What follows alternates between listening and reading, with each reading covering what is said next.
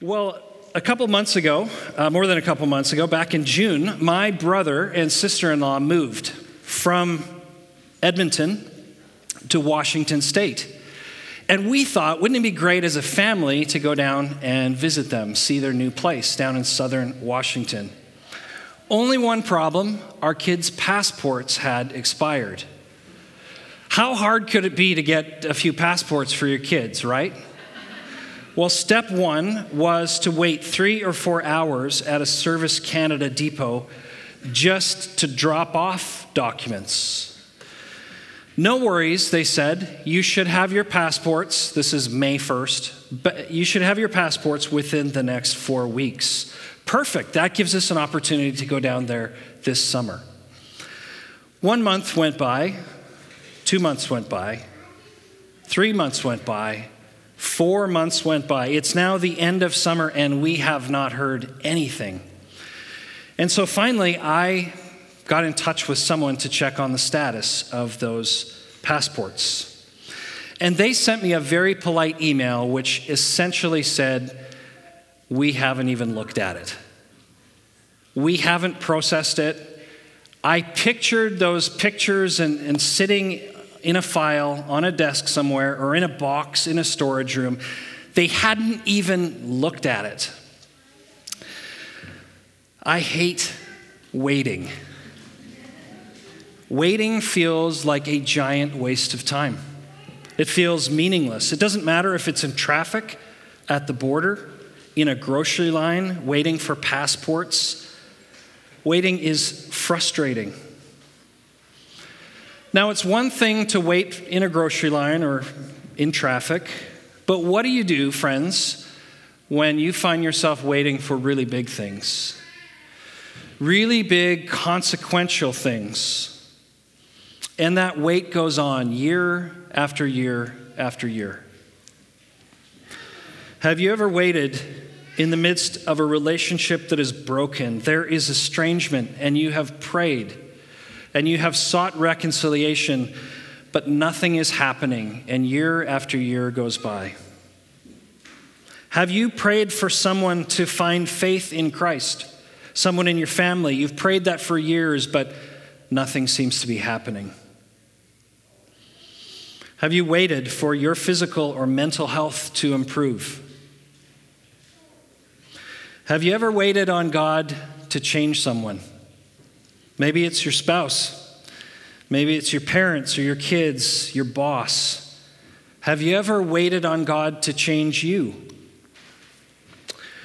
Or maybe you've waited to start a new relationship, something that you long for, to meet the right person. You've prayed, but nothing is happening. I remember an honest conversation with a friend on a walk who told me that they had struggled, had experienced temptation in an area of their lives, and they had prayed for years about this. They had talked to people about this. They had sought help and done a course and done counseling.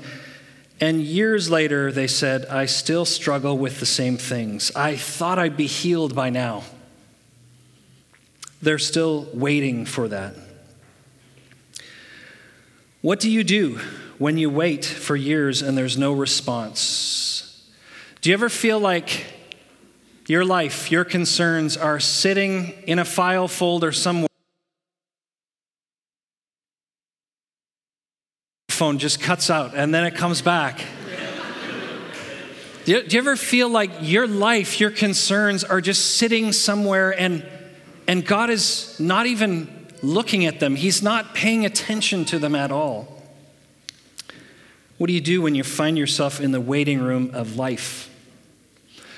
Well, today, has been mentioned, we're starting this series called Resilient Faith, and we're going to look at a number of characters from Scripture who we would say express this resiliency. And of course, what we mean is they encountered significant setbacks, pain, suffering. And yet somehow God met them in that place. They believed and trusted. They endured. And this morning we're going to look at Abraham, a towering figure in the Old Testament. Abraham is considered the father of faith for not just Christians, but for Jews and for Muslims as well. And Abraham knows what it means to wait. In Genesis 12, we read this.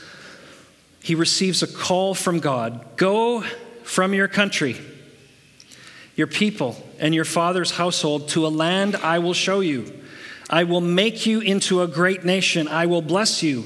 You will be a blessing, and all the peoples on earth will be blessed through you. When Abraham receives this grand call adventure, that he is going to be the father of a nation, he is 75 years old. He receives this specific promise. 1 year goes by and nothing happens.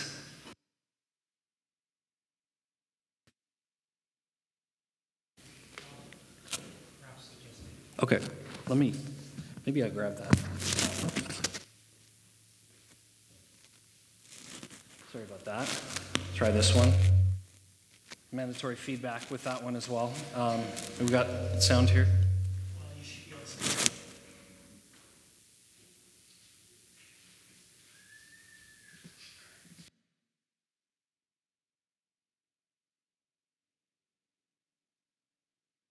Three. Check 1, 2, 3.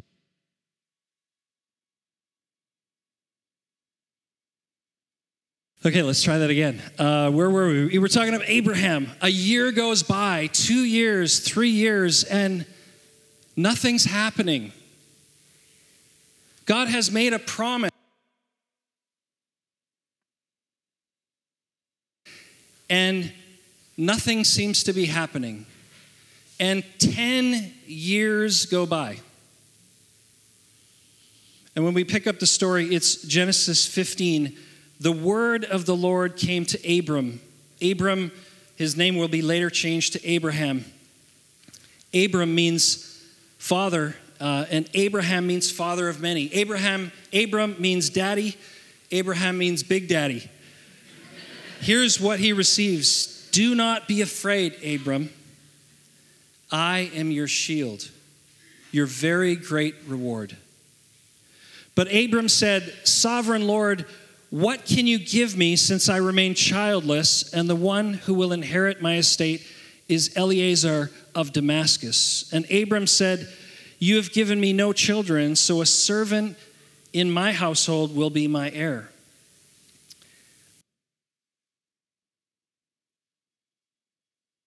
Will not be your heir, but a son who is your own flesh and blood will be your heir.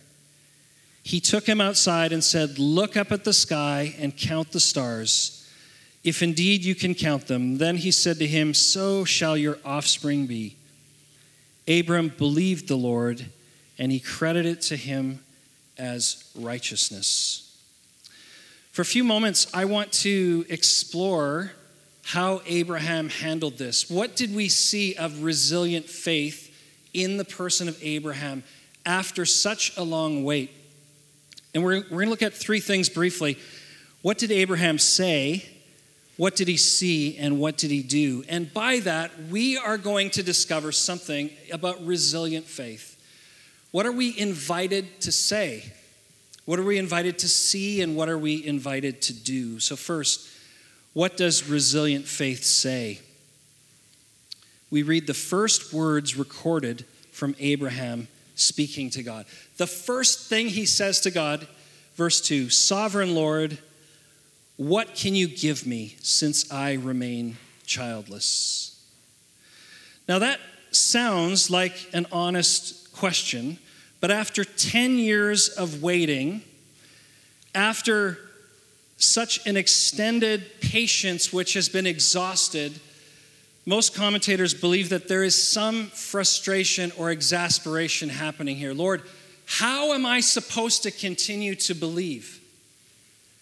How am I supposed to hope for something for which there is no evidence whatsoever, when all the circumstances suggest otherwise?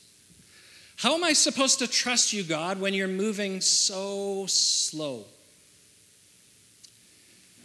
The first thing that we learn is that resilient faith is honest. that it gets real and it wrestles with God in times of waiting. Bruce Waltke, a former professor of mine, said, "Complaint and faith are not antithetical. Complaint is based on taking God seriously." Or Walter Brueggemann put it this way: "The faith to which we are called is not a peaceful, pious acceptance. It is hard-fought and a deeply argued conviction." Friends, did you know that you are a part of a faith community that not just allows you to complain to God, but actually encourages you to do so? Do you know that the prophets and the psalmists came to God again and again? How long? God, how long are you going to make me wait? Because it feels like you're doing nothing, that you don't care. Do you see this encouragement to wrestle with God? Abraham says, "God, what can you show me?" One person put it this way, is that we live in a microwave world with a crock-pot God. We live in a microwave world where we want things instantly, and yet God moves at the pace of a crock-pot, which just takes forever. And as Abraham calls out and says, "God, what can you give me?" Friends, I wonder what your prayer might be today. What do you want to ask God? What do you want to complain to God about? What area of your life have you waited and your patience is exhausted and you want to say, "God, I need to have it out with you. I need to be honest because it feels like you're not even there." Resilient faith is honest. And second, what does resilient faith see? We see in the story that Abraham gets a vision in verse 4. "Look up at the sky and count the stars, if indeed you can count them. And then he said to him, so shall your offspring be." In the midst of Abraham, who has his head down and focused on an unfulfilled promise, Abraham is focused on what he does not have. God lifts his head and gives him a vision of the stars. You know, psychologists say that the difference in waiting is what you do while you wait. Now, if you're like me, when you're waiting in line, you get a little grumpy and you dwell on what you don't have. This is a bad idea of something that I do when I'm waiting. I will, there's a number of lines and I'm deciding which is the shortest line. And I'll get in a line and then I'll look at the other lines and say, if I had chosen that line, where would I be in that line? Does anyone else do that? It's just a form of self-torture. I don't recommend it. You never win. You're just focused on what you don't have.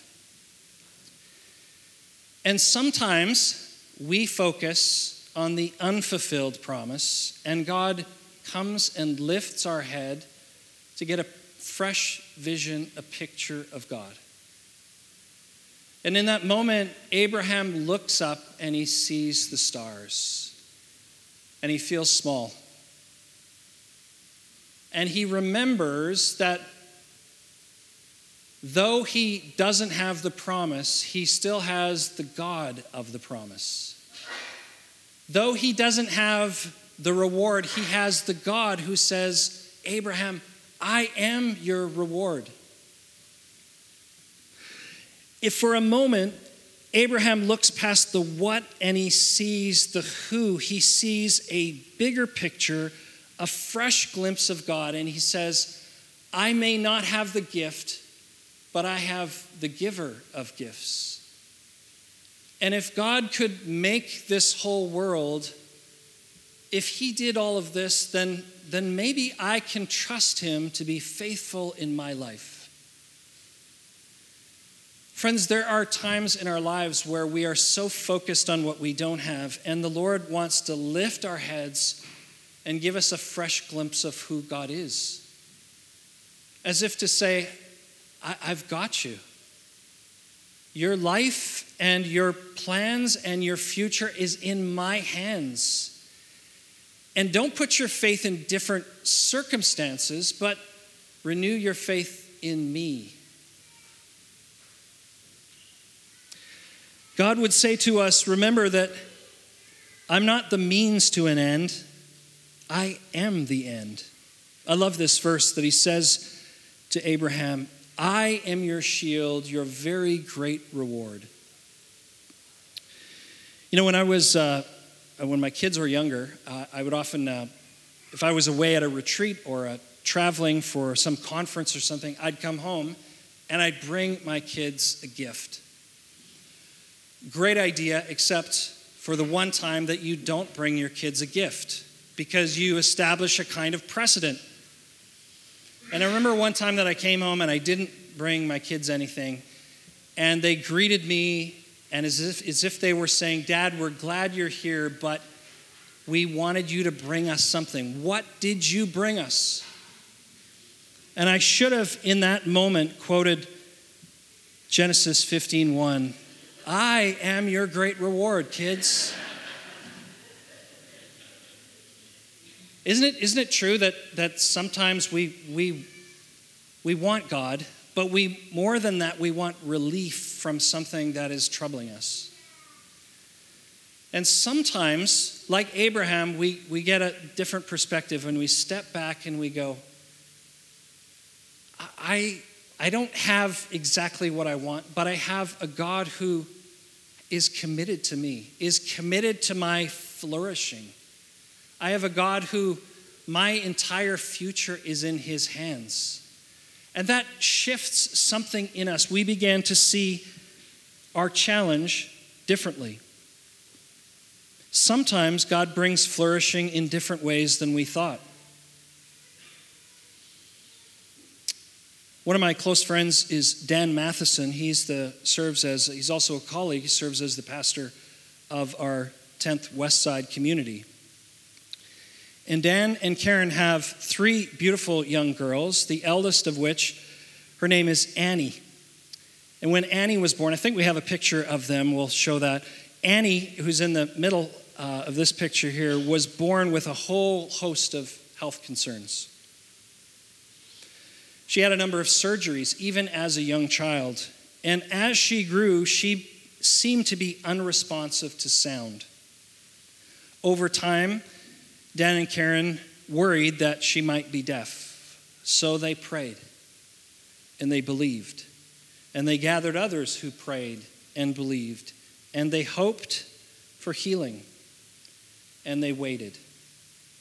And when the diagnosis was confirmed, they continued to pray. They continued to wait upon God for her healing. But the healing never came. 7 years later, Annie is flourishing. Dan and Karen recognize that they have a beautiful and a unique gift in having a deaf daughter. They have all learned sign language. They are part of a vibrant deaf community here in the Lower Mainland. They've gone camping with this community.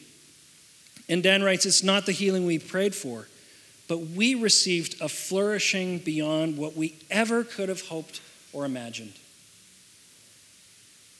Abraham is so focused on the one child of promise, and God says, I am going to bring flourishing in ways that you can't even possibly begin to imagine. Look up at the sky and count the stars. If you can count them, so shall your offspring be. Friends, we are reminded, like Abraham, that God is committed to our flourishing. It might be the way that we think, it might be different, but the cross shows us the extent to which God will go to bring us flourishing. Well, finally, what does resilient faith do? The story concludes in verse 6. Abram believed the Lord, and he credited it to him as righteousness. He believed. He trusted. Abraham trusted not that everything was going to be okay, not that everything was going to work out, but that God had him, that God has got him and he can be trusted. To believe means that you put your weight on it. When I was reading this and thinking about this image of putting your weight on something, I thought of going ice fishing with my dad when I was a young kid. We would go to these lakes in northern Alberta, and the concept of ice fishing as a young kid just kind of blew my mind. Wait a second, we're going to go out onto the lake? It was mind-boggling to me. And I remember the first time that we went, I was probably 5 or 6 years old, and we stopped at the edge of the lake. And the question was, will this ice be able to hold us as we walked out there? And then my dad did something which I thought was completely reckless. He took his truck and he started driving on the ice. And I thought as a kid, at any second we were going to plunge through. That's what I envisioned happening. But my dad knew that this ice was 6, 8, 10 feet thick. It was solid. It was going to hold us, that we could trust it. We could put our weight on this, even the weight of a truck, and it would hold us.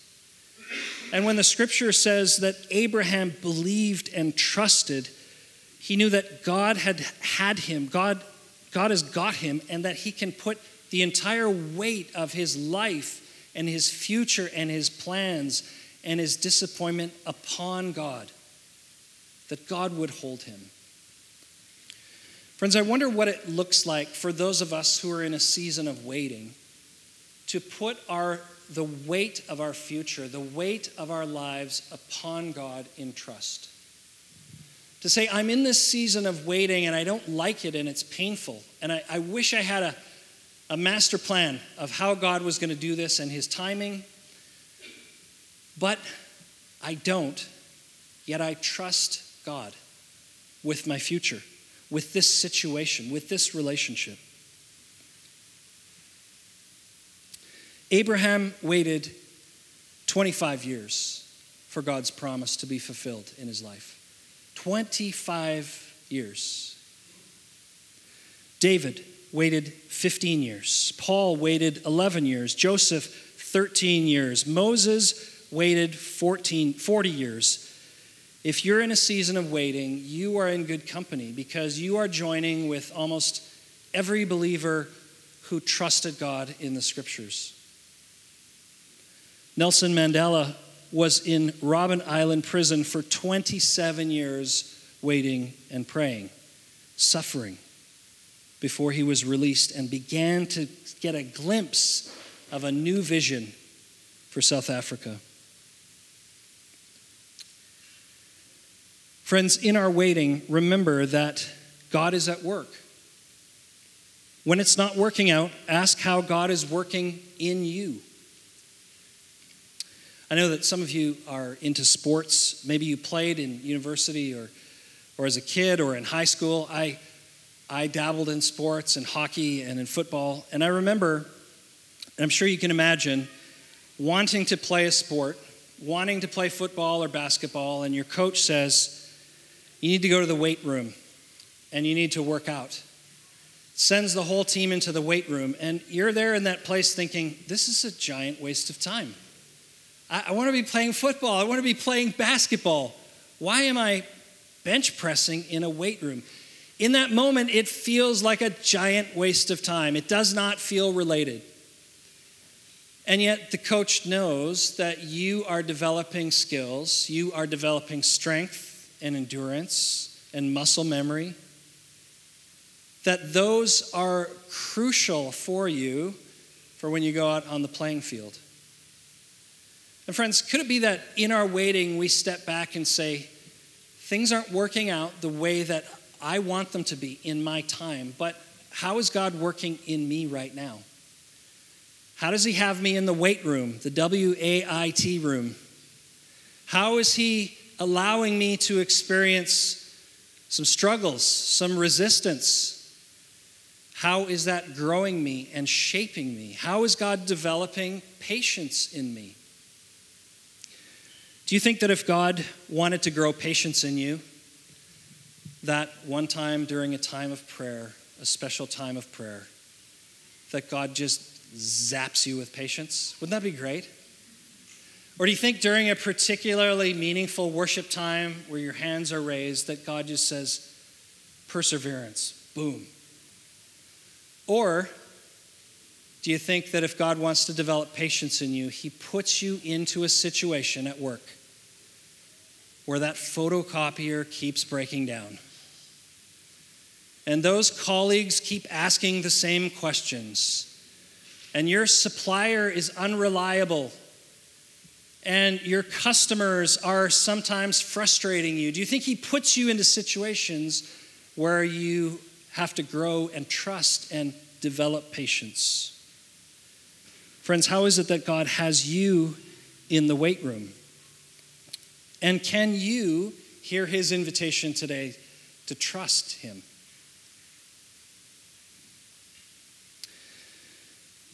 When we wait, we trust in God's timing.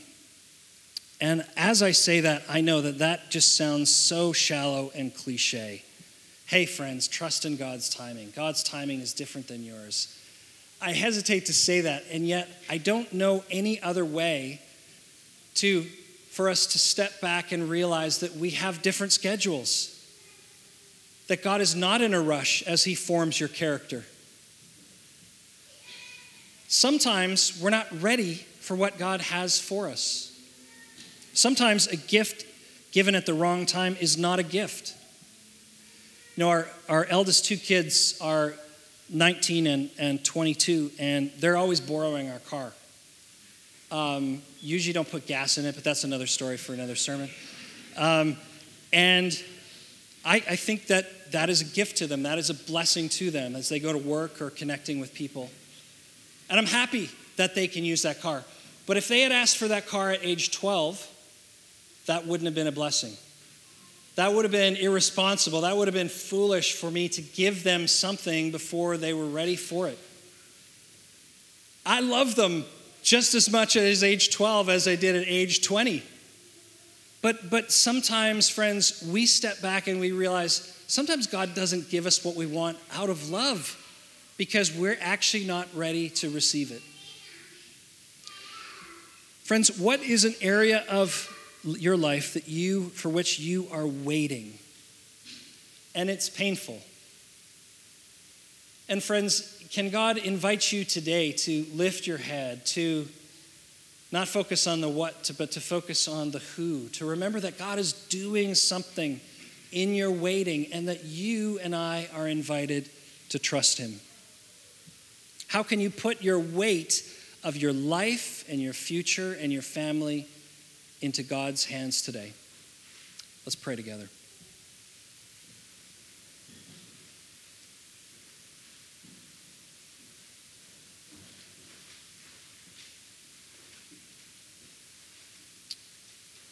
Lord, you have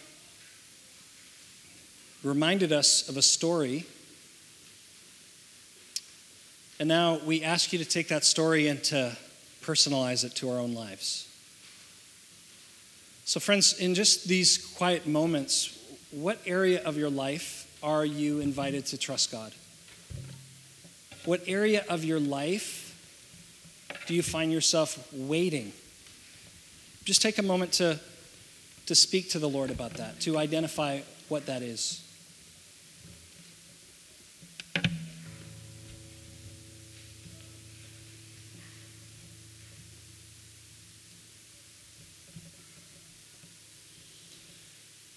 And now, Lord, would you speak to us about a step of trust?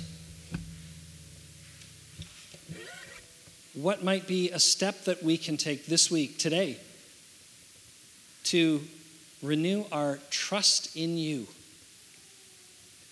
Our trust, not that everything is going to work out like we want, but our trust that you've got us and that we can put the weight of our future and our lives in your hands.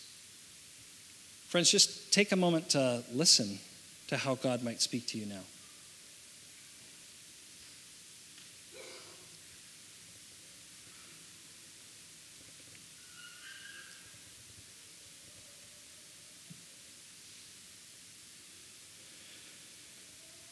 Lord, may it be said of us that like Abraham, we believed the Lord. We trusted the Lord. And it was credited to us as righteousness. Help us to believe, help us to trust, we pray. In Christ's name, amen.